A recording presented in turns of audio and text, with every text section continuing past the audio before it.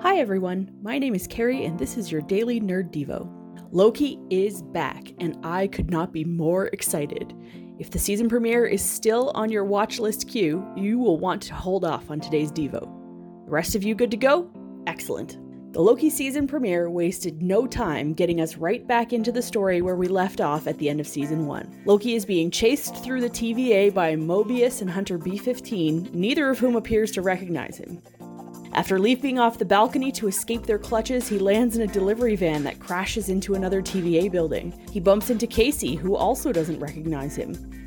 All of a sudden, Loki seems to glitch, and then he's back in the TVA with a version of Casey that does recognize him. When he sees the old evidence of his crash, he realizes that he must previously been in a past version of the TVA. Except time doesn't work like that in the TVA, right? When Mobius witnesses Loki glitch, he's a little taken aback. He describes it as horrible, looking like Loki is being born or dying or both at the same time. Loki insists that it's not that painful, that he can handle it, but it certainly looks like it would be painful. And then we meet Ouroboros, or OB as Mobius calls him, who is just perfect and identifies Loki's glitch as time slipping. As they are getting ready to fix the problem, Loki slips again, but this time into the future, getting a glimpse of what may lie ahead for our variant friends. Now, the process for fixing Loki's time-slipping problem seems complex.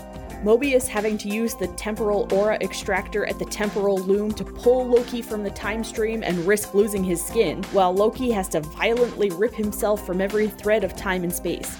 Yikes! But at the end of the day, I feel like it was easier for Loki to fix his time-slipping problem than it is for me to fix mine. Because I definitely have a time-slipping problem. I spend more of my time than I would care to admit revisiting the past or exploring the future than I do in the present. And my time-slipping problem is painful.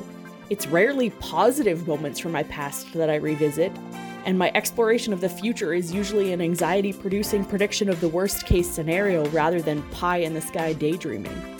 At the end of the day, God doesn't want us to do either. There's no sense in reliving the past, so God tells us in Isaiah 43:18 to forget the former things, to not dwell on the past. Paul similarly tells us in Philippians 3:13-14 that one thing he was doing was forgetting what is behind and straining towards what is ahead, pressing on towards the goal to win the prize for which God has called him heavenward. But similarly, dwelling on the future is not desirable either.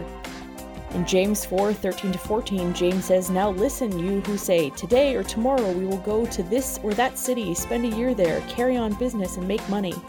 Why, you do not even know what will happen tomorrow." There is simply no way for us to know what will happen in life. So Jesus himself tells us in Matthew 6:34 not to be anxious about tomorrow, for tomorrow will be anxious for itself.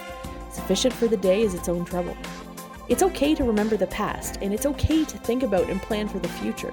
But if you find yourself time-slipping, call out to God and ask him to pull you from the thread of time and space and ground you in the present.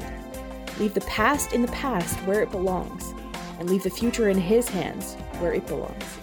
That's all the time we have for today. If you want to hear more, please hit the subscribe button and join our Facebook group, the Nerd of God Squad. I'm Carrie for your Daily Nerd Devo, and until next time, remember, don't feed the gremlins after midnight.